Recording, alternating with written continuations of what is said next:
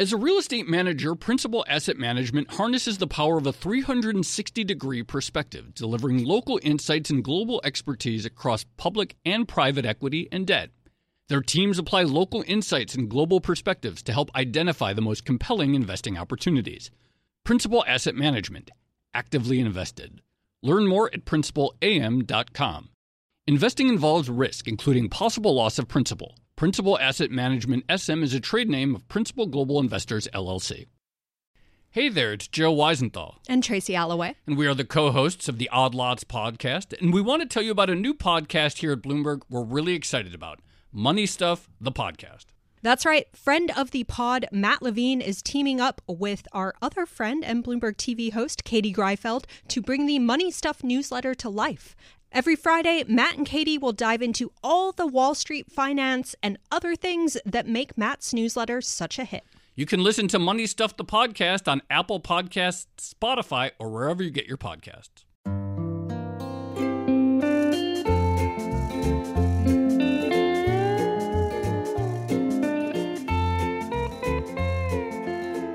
Hello and welcome to another episode of the Odd Lots podcast. I'm Joe Weisenthal.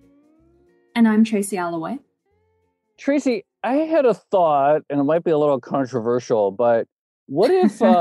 you with a controversial thought? Never. No, it's like, I know, I'm just going to throw this out there and tell me what you think. What if we made it so that Odd Lots wasn't about market and finance anymore, but just about the semiconductor industry? Would you be cool with that? Could we maybe start with a semiconductor series before we completely rebrand the podcast? All right. We'll revisit the question of a total rebrand, but I don't know about you, but I found our episode a couple of weeks ago with Stacey Raskin from Bernstein about the decline of Intel to be fascinating. And after that, I was like, I just wanted to talk more chips. That really sort of it really whet my appetite. It was definitely a lot more interesting than I had been expecting. I think I mentioned when we recorded it that I hadn't been following all the ins and outs of the semiconductor industry, except, of course, as it pertained to the US-China trade tension. So I wasn't aware of some of the competition between the big makers, like just how bad things had gotten for Intel. And I wasn't aware of some of the strategic decisions that were going into the making of their chips and the way that some other chip makers have proceeded in a very different direction. Yeah, right. It's that different direction that's interesting because, I mean, we talked with Stacey a lot about the sort of manufacturing issues that Intel has been facing as it tries to unveil its 7 nanometer chips. But there's more to the story than just faster and smaller chips. There's also a fundamental shift happening in what chips are and how they're used and how they're designed that goes beyond just sort of manufacturing problems. Yeah, and I guess the big news on that front is Apple and its new series of Mac processors. That news came out this month, and everyone, as far as I can tell, all the technologists that have YouTube channels are very, very excited about what exactly this means. I don't completely understand the technology, but I am interested in learning why everyone else is so excited and why a lot of people are saying this is a game changer. I heard there's one guy on YouTube who was talking about how this is going to make Apple computers basically on a different level to other types of computers. So in the way that we don't necessarily compare Apple phones with Androids anymore, we will no longer be comparing Macs with, your average PC. It's just like two different types of equipment. Yeah, there was like a Medium article about the Apple chip that went viral, and like articles about chips don't typically go viral, but that I think sort of gives you an indication of the enthusiasm, the excitement that people have for all this stuff. So definitely a lot to talk about, but I have to admit, I still don't really get it. I'm trying to read about this stuff and understand it, but I don't totally get it. Yeah, I'm in that same place. So today we are going to be talking more, as anyone could have guessed, about chips. And I'm very excited because in addition to being a sequel of sorts to that other chip episode, our guest, who writes on this stuff, and he's prominent on Twitter, etc., we're going to do something we've never done before. He's going to dox himself on this episode. So he's been writing under and tweeting under a pseudonym, but he's agreed to come on and with this episode actually tell us who he is. So this is a totally new thing for us. I don't think we've done this before. No, we definitely haven't. And we should just stress, this is a voluntary self-doxing. Yes. We haven't forced him into it or anything like that. That's exactly right. So we're going to be speaking with the author of the newsletter called Mule's Musings. He tweets under the handle @FoolAllTheTime. Great stuff on the matter of chips, but we are going to find out now who he is. So Mule, thank you for joining the Outlaws podcast. Who are you and why are we listening to? Hey, Joe. My name is Doug O'Loughlin, and I am just a huge nerd with an investing background. I guess I previously worked at a buy-side firm in Dallas and kind of just taking a break between things, started writing a newsletter. And clearly there's been a lot of interest in semiconductors, not just from you guys, but from the investing community at large. And it kind of just hit a note. So I'm really obsessed with the whole revolution. All the YouTubers are going crazy about. I'm obsessed. Like it's not just all the technology stuff, but there's a lot of business and investing things that could happen. And I think it's truly a revolution. Like it's about as exciting as it's ever been in semiconductors, which is frankly not that exciting, but it's still very exciting to me. So yeah, that's what I've been doing recently.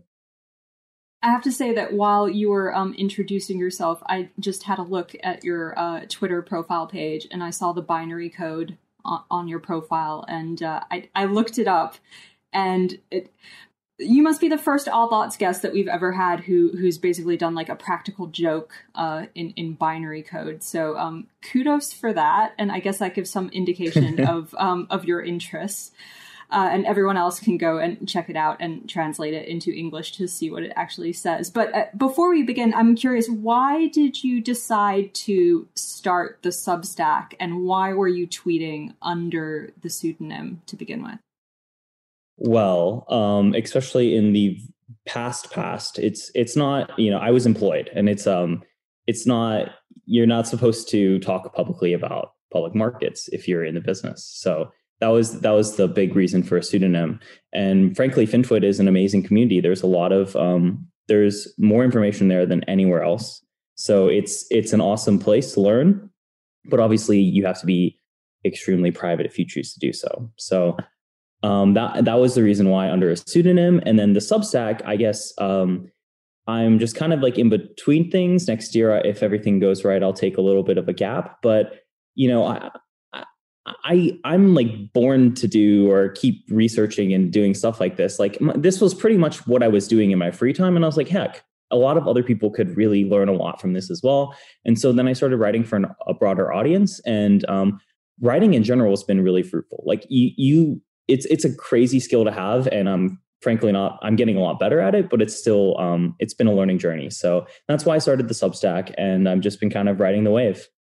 I have to say, I feel like a deep emotional resonant connection with your story, because I got my start. I worked for a small portfolio management company. I also started blogging in 2005 under a blog called The Stalwart, which is now defunct, but that's where I got my Twitter handle. And it was kind of the same thing. I just wanted to practice writing for the skill of writing and keep up to date, and it was between jobs, so kind of like you. So I'm a big fan of people with your arc, and I see big things. But let's move on and let's talk chips. I mentioned there's a viral article about the Mac chip that came out, and articles about chips don't particularly go viral, but everyone's raving about this new chip from Apple. So why is a chip going viral? Okay, so now I could talk ages about this. So the M1 chip is really exciting. So the reason why is it's kind of like a hybrid, and we've seen it before, frankly. Like your iPhone is powered by something that's similar to an M1 chip, but we've never seen it for a Mac or a desktop or any other form factor other than an iPhone. And part of it is because up until this point, all the laptops in the world have been mostly running x86. So x86 is like just think of it as like a language of processors. And for a long time, that was kind of like, the de facto standard. But the iPhone getting a lot better has pretty much made a second language become a lot more popular, which is ARM. And now that it's become a lot more mature, it's actually kind of, in the past, it never was fast enough to really compete in a actual computer. But now it seems to be that the M1 chip is like super mature, the ARM infrastructure is ready, and the laptop looks really compelling. And a big reason for what that is it's not really a CPU. Like it's actually a lot of different dies on one giant die.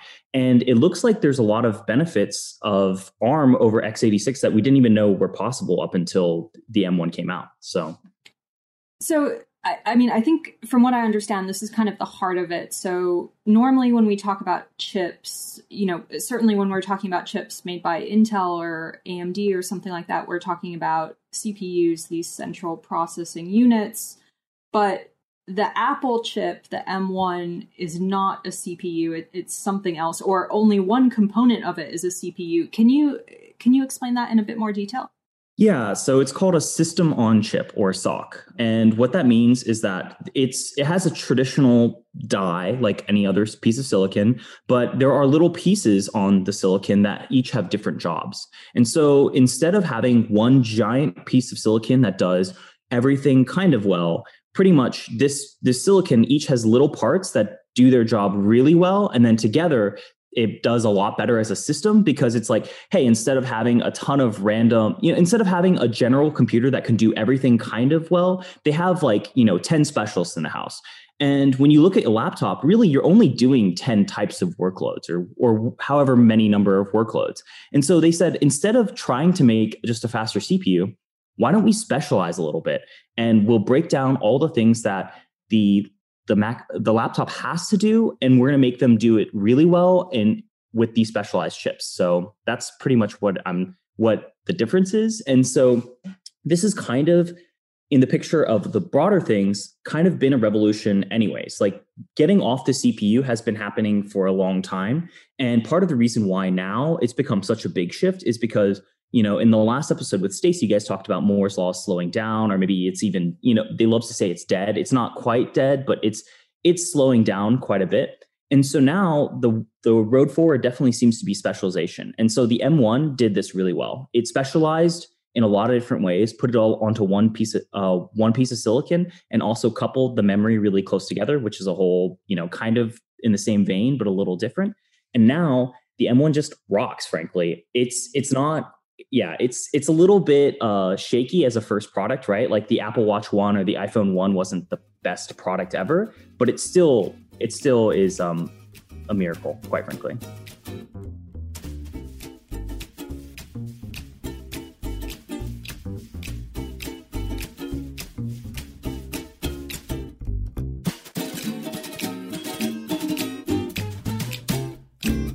As a leading real estate manager, Principal Asset Management harnesses the power of a 360-degree perspective, delivering local insights and global expertise across public and private equity and debt.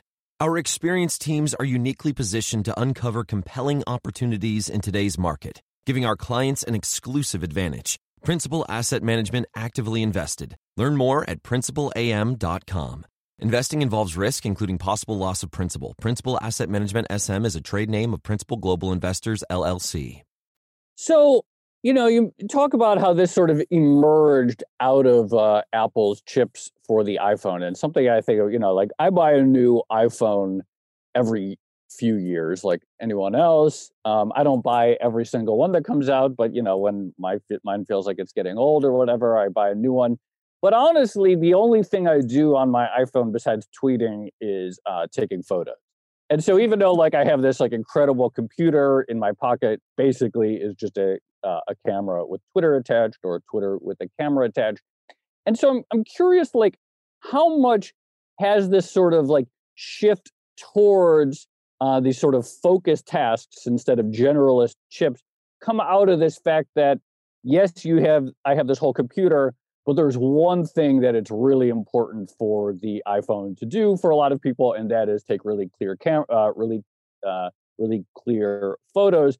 And this sort of recognition that there are just a few simple tasks that on a phone you have to get done extremely well for most people's purposes. Yeah, that's actually the perfect thing to bring up, because on the Apple phone, right, the A14 or A15 or whatever iteration of the A chip, the biggest specialized die is something called an IPU, or an image processing. Sorry, could you die when you said? A die is just like a piece of silicon. Okay. Sorry, it's no, just wanted to make. Just think of it as like a unit of silicon, if that makes sense. Okay. And the biggest piece of that's been taking share from everything else is an IPU. And the CPU has become a smaller and smaller part. And similar in that same vein, right? Like computers, one of the things that we've been using the most is GPUs to play video games. So just like the CPU is kind of losing relevance, or the CPU is losing relevance in your phone to an IPU or for your images, in a desktop computer, for example, the CPU seems to be losing relevance to a GPU for a lot of people who are using it for games. So kind of that same energy is, disrupting one and the other.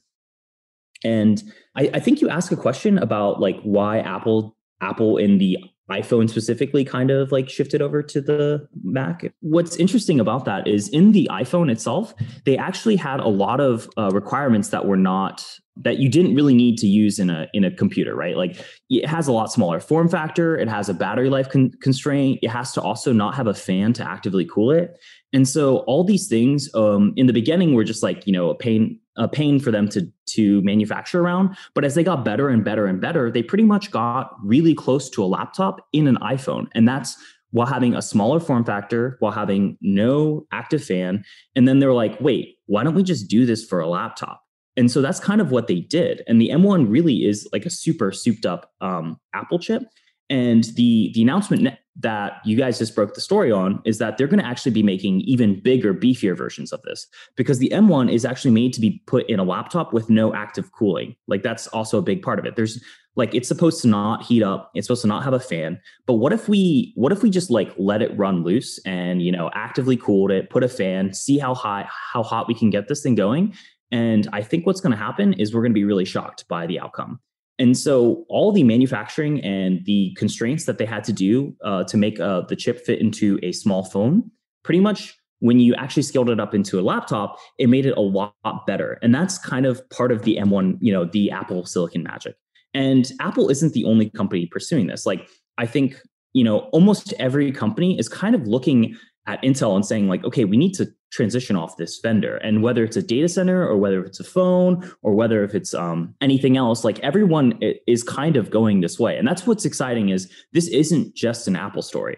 Qualcomm mentioned they might do heterogeneous chips, which is one way to call this whole thing is heterogeneous, as in many different types of chips put together into a larger package. And so, Android might have a similar M1-like chip very soon. That's probably, a few years away, but the writing's on the wall that everyone has to shift into this kind of M1 style of chip, if that makes sense. So it does make sense. This was actually what I wanted to ask you next. So I think I understand why Apple sort of struck upon this design, given its experience with the iPhone, why it thought that specialized chips for specialized tasks would be more efficient. But why was it able to actually produce the chip ahead of time? Or maybe another way of saying this question is, why was Apple able to do this when, as you just mentioned, the entire industry seems to, maybe at different speeds, be moving in this direction? So Apple Silicon has always been a leader. They've been crushing it for a long time. But in particular, this kind of goes back to the last episode you guys had. TSMC really enabled them to do this, and Apple has been buying and building silicon expertise in-house for years. This is not an overnight success story. The original chip, like the A7 or whatever, was when they first started to really make this more heterogeneous. And they've been every year it adds more specialization.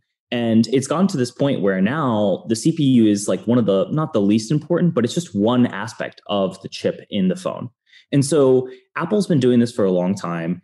TSMC has been a huge part in enabling this. And then other companies kind of look to Apple and are seeing like, okay, we can do this too. So I hope that kind of answers the question.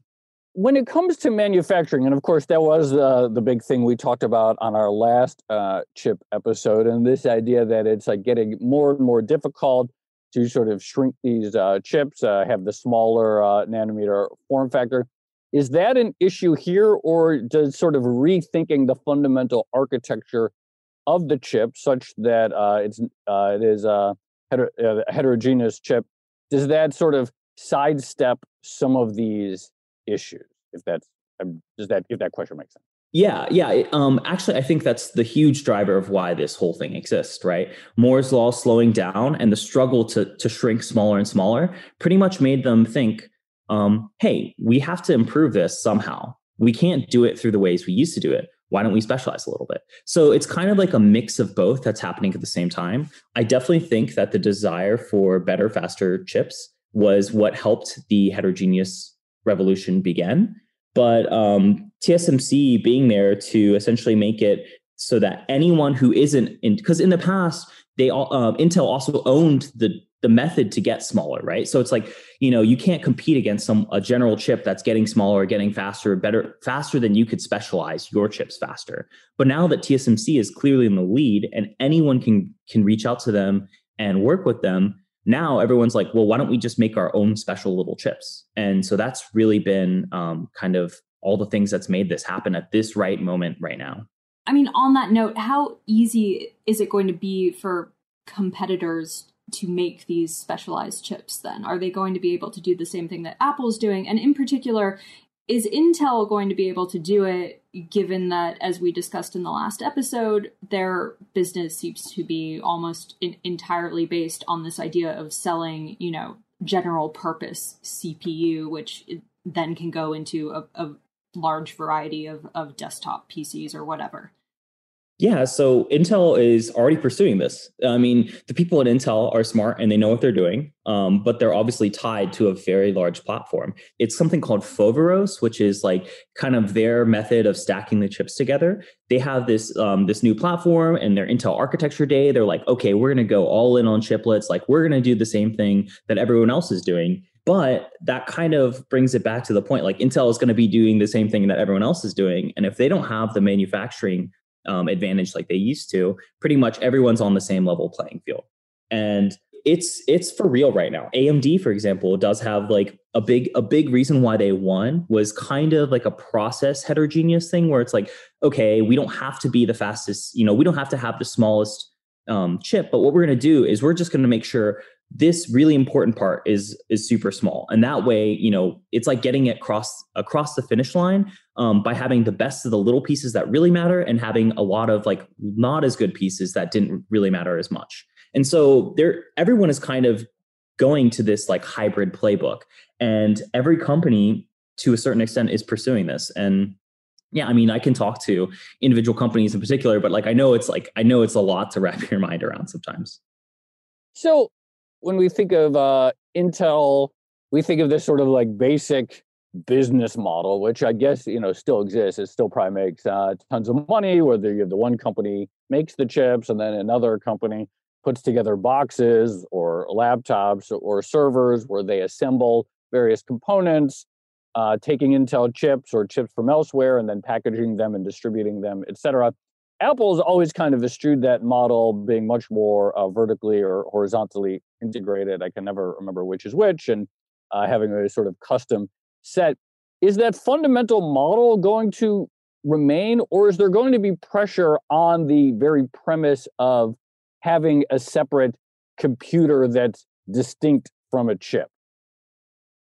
So, yeah, that's a great question. I think, I think something that's happening in the near term is definitely verticalization. Like you're seeing it with Apple, and they're probably furthest down the road. I actually wrote about this quite a bit, but like Amazon in some ways is making sure that their whole data center is pretty much owned by them, using ARM chips that they license, manufactured on TSMC. And in some ways, their whole data center will be vertical, and they'll start to like think of the data center as a giant computer. They'll own the entire thing, and it won't be like how it used to be, where you could build your own computer, or in this case, a data center. Instead, you're going to be forced to be vertical, just like Apple is kind of for your phone, if that makes any sense. That's a huge new trend that is like right now happening. The AWS announcements the last week or so, pretty much they announced like 3 pieces of custom silicon, which is crazy. So they're doing this, but think of it in a much bigger picture versus Apple at a much smaller picture. And same with Microsoft, same with Google especially, and Facebook has even recently hired someone to probably start this path for them as well too. So I have a dumb question kind of going in the opposite direction, but if Apple is making, this new type of chip that everyone is very excited about, could they ever sell it on the market in the way that, Intel sells its chips, or does it just not make any sense for them to do it? I think it makes a lot of sense. The YouTube community is freaking out right now about if M1 can run Windows, because if it can, that would be awesome. And so Apple could actually, they could sell it. I don't know if that would be kind of like in their ethos, right? Like they make very, very defined and like a very closed ecosystem. But yes, they could, and even Microsoft would buy it for their high-end Surface Books. A lot of the laptop OEMs would definitely be an insta buyer. So if they wanted to, they could open it up and sell it. And heck, I think it would be really good for their business. Like it'd be gross margin accretive. It's actually probably more profitable than selling the phones outright, which is crazy to think about. All right, I have 2 questions. One is very short, and one is a little bit following on to what you just said. You've said the term ARM, or you talked about ARM a few times. What does ARM mean, or what does it stand for? What does it like represent? And 2, just there you said the question is, can it run Windows? What do we really talk about when like, here's this powerful chip, can it run a piece of software? What would be the tension or the difficulty in running Windows? And how much does that sort of add to all this need to sync the chip with the operating system?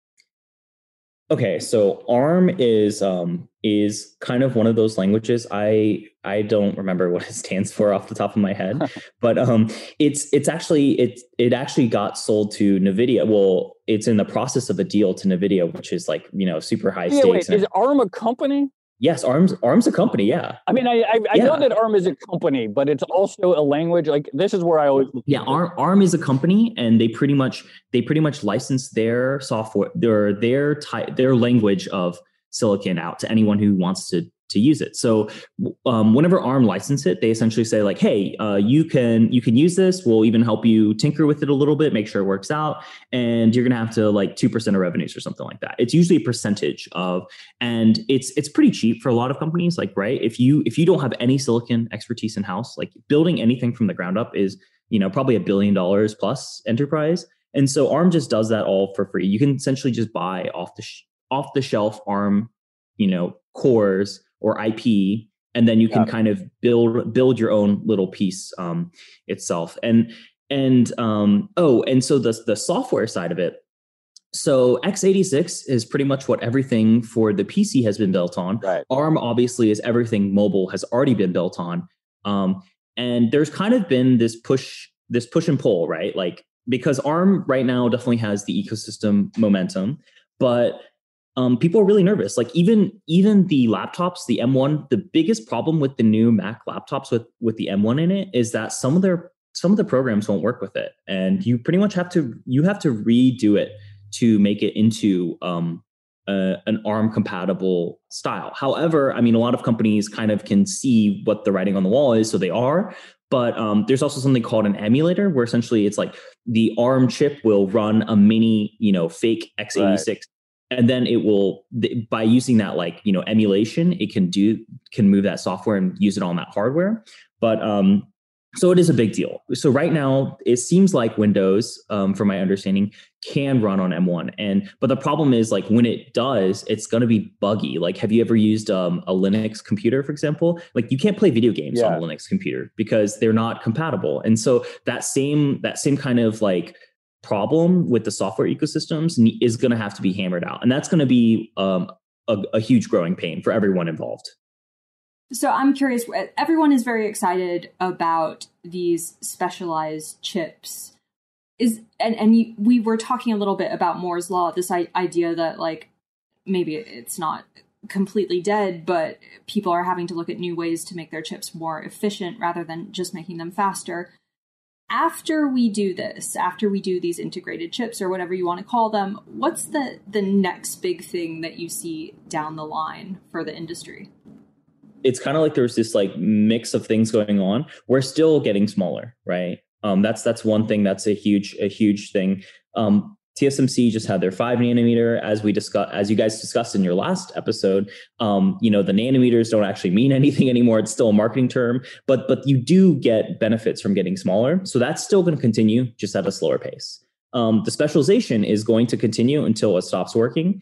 And there's kind of like, I read this paper that there is a theoretical limit until when that stops working, but like we're going to keep running down that road until it stops working. After that, I really don't know. I mean, quantum stuff, I keep hearing and reading and researching and trying to figure out if this is real. Clearly, it's a little bit away, but that would still only be really useful for a very small subset of problems. And so I think the way that we're going down, which is specialization, is probably the surest way forward. And not only will it will like start from mostly the hardware, but like the software will probably start to have to be written better to couple with the hardware. That's something that's like a big trend where the software and the hardware will kind of specialize together, because that's something that you can continue forward, right? Like the less flexible it is, the faster it will be, versus the more flexible, the less faster. And so if you can just like kind of make it at the least flexible as possible, in theory, you can make everything into an ASIC. And the speed ups that you get between specialization and non-specialization are magnitudes order faster. So that's the reason why it's so exciting, because it's like you could have if you just made a single program that only had to run one type of thing, you could make it 100 times faster by just running it on the most specialized chip possible. Now you have to be really, really sure that all you want to do is just this program. And a great example of this is Google's TPU, which is a tensor processing unit, which is their ecosystem called TensorFlow, which is focused on deep learning. So Google is like, hey, we know that we're going to be running a lot of TensorFlow in the future, and AI is going to become this huge exponential problem. So we're going to make a chip that only runs TensorFlow, and it's really, really fast. It's compared to how it would be done on a CPU, I couldn't really tell you, but it's like 10 to 100, maybe even more. Like the magnitude, it's a lot faster. And so until the specialization stops working, I don't really see anything that's going to stop it for now.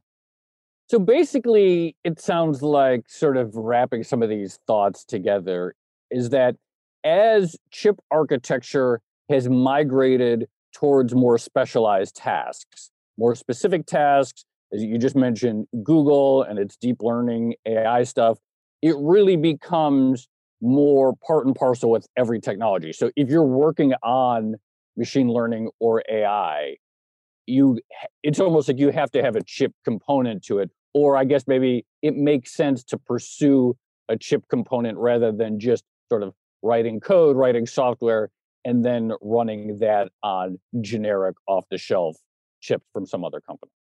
Yeah, that's the perfect way to put it together. And frankly, it used to be awesome. And we used to just do it. Like, think about how awesome it would be. It's like, oh, you can just write the software, and every year it just gets, every 2 years it gets faster, like 100% faster. You didn't have to think about any of this. And it's a pain to think about all this stuff where it's like, hey, we have to make a custom chip platform in order for our software to get faster. We missed the old days of Moore's Law for a reason. But now that we're slowing down, clearly, like we're going to have to do some very specialized, very top to bottom structures of software and hardware that work together to make the best outcome. So.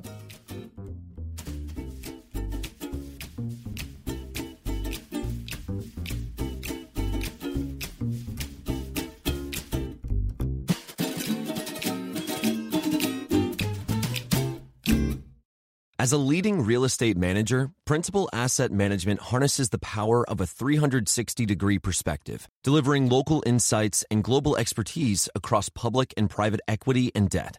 Our experienced teams are uniquely positioned to uncover compelling opportunities in today's market, giving our clients an exclusive advantage. Principal Asset Management actively invested. Learn more at principalam.com.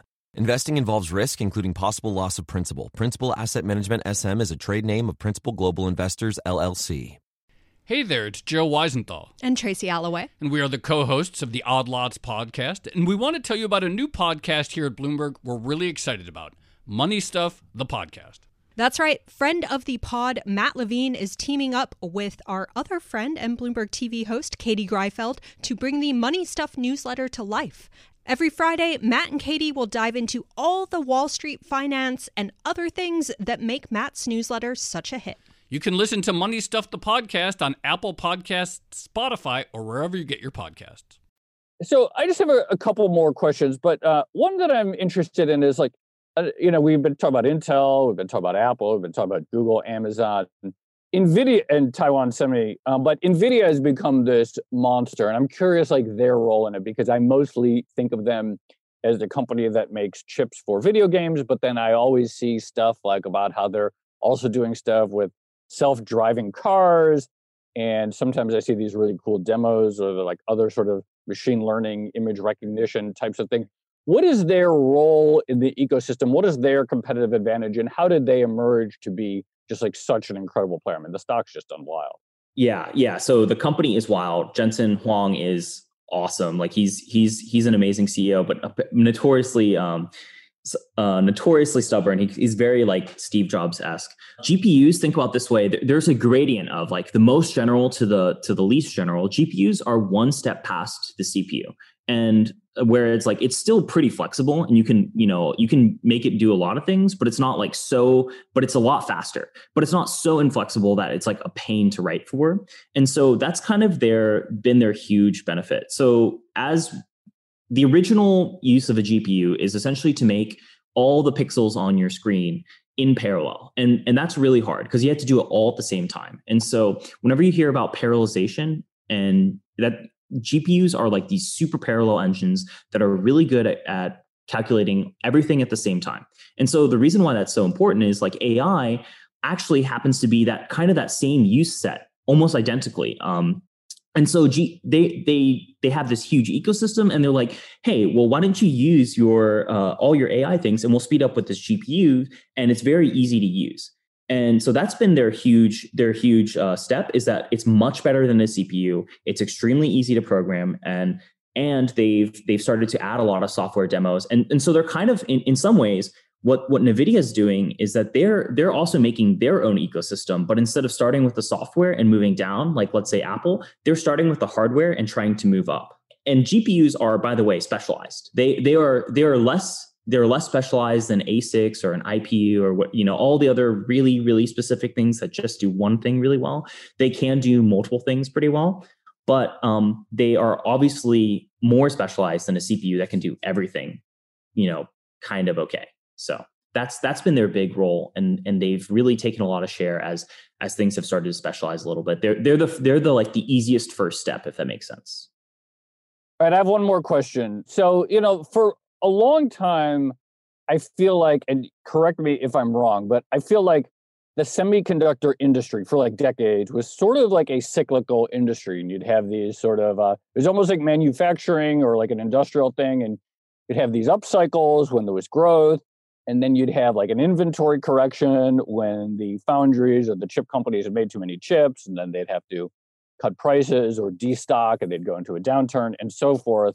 And then it feels in the last several years, maybe 5 years, 10 years, I don't know, it has stopped being a cyclical industry and become more secular. And that is as chips get put into more and more things and phones and all kinds of different stuff. So it's less of an up and down cycle and more just a sort of growth industry. A, is that true? Is my perception correct? And B, is there any slowdown on the horizon for the world's overall demand for chips, or do we just keep finding new places and new places to put them and new needs for them? So yes, historically it was a crazy cyclical industry. If you guys have ever read the Innovators, Dilemma. Innovators Dilemma. The case studies he uses is almost all semiconductor companies because they're so cyclical and they're like constantly destroying each other's moats, and they're innovating and then growing up and then they're dying. Like it's chaos. Things have definitely changed a little bit since those days. And so one of the largest markets that really dictates the cyclicality of all the semiconductor and markets is memory. And there's been this thesis that it's become a lot more consolidated, meaning that there's I think there used to be, tens of players. There's 3 for DRAM, which is a type of memory, and 5 for NAND, 5 to 6 or whatever. And so that's, on one hand, that's dampened the cyclicality. And pretty much they used to do the race to the bottom thing where whenever things would go down, they would just add more supply and then everyone would bankrupt together, kind of like shale is to some extent or does. And they've done less of that. And that's been one thing that's dampened the cyclicality.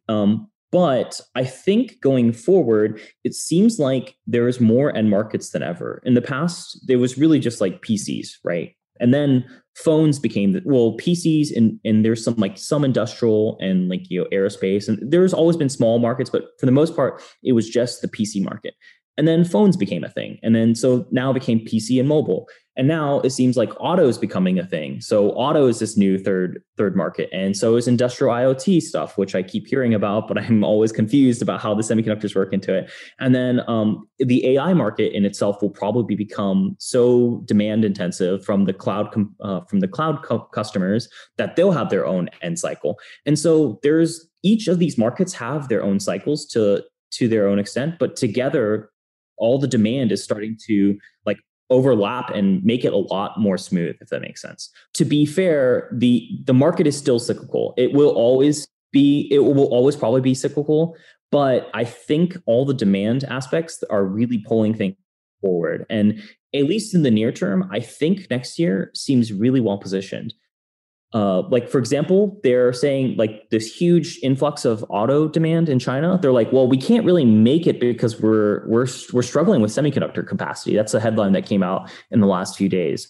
And I think that means, that's kind of a sign of all the new things that semiconductors have become a part of, not just your PC, but your car, but your Nest thermostat, all the other things in the world that you use. So can I just ask one follow-up on what you just said?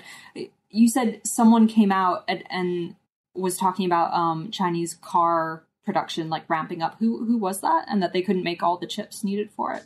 It was Volkswagen. Volkswagen. Okay, thank you. Sorry, I just wanted to look it up after this. Thanks.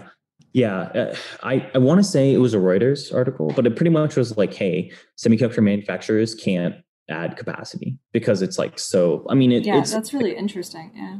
And auto constantly is just called out as this market that's going to be this huge thing. And it is obviously a very big market, but if we're really going down the route of EV stuff, hardcore, we can, no comment on the EV SPAC bubble or whatever, then there's going to be a lot of more semiconductors, right? It's almost completely digital.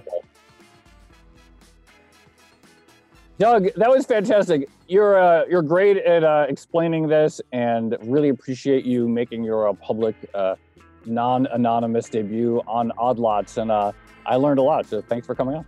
Thanks, man. I really enjoyed it. Thanks, Doug.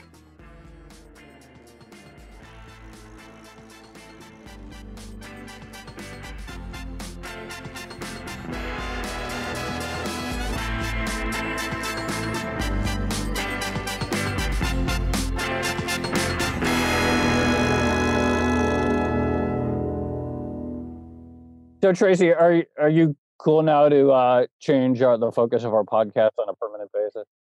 I don't think I'm quite there yet. I admit that semiconductors are a lot interesting than perhaps I gave them credit for before we've recorded these 2 episodes. But yeah, I don't think I want to do Odd Lots, semiconductor specialist just yet. Well, I was going to say maybe when we're a gigantic media brand in our own right, we could do a spin-off show. Just about. The semiconductor vertical? Yeah, the semiconductor vertical. Excellent. What I was going to say is I'm quite interested in possibly looking at one of those Apple M1 computers at some point.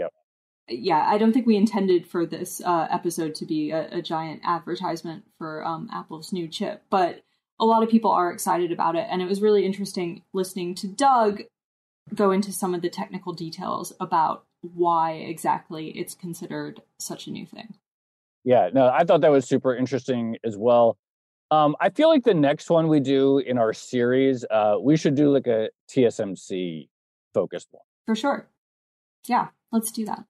Like I feel like, like we've done Intel. This one was sort of a little more Apple heavy, although everyone, but it feels like TSMC is just like such a fascinating story in its own right, combining their sort of tech prowess and geopolitical significance that whenever we do our next chip episode, let's do it on that. Agreed. All right. Shall we leave it there? Yeah, let's leave it there. Okay, this has been another episode of the Odd Lots podcast. I'm Tracy Alloway. You can follow me on Twitter at Tracy Alloway. And I'm Joe Weisenthal. You can follow me on Twitter at The Stalwart. Follow our guest, Doug O'Loughlin, on Twitter. He's under the handle at Fool All the Time. Also, be sure to check out his newsletter, Mules Musings. Follow our producer, Laura Carlson, at Laura M. Carlson. Follow the Bloomberg head of podcast, Francesca Levy, at Francesca Today. And check out all of our podcasts at Bloomberg under the handle at Podcast. Thanks for listening.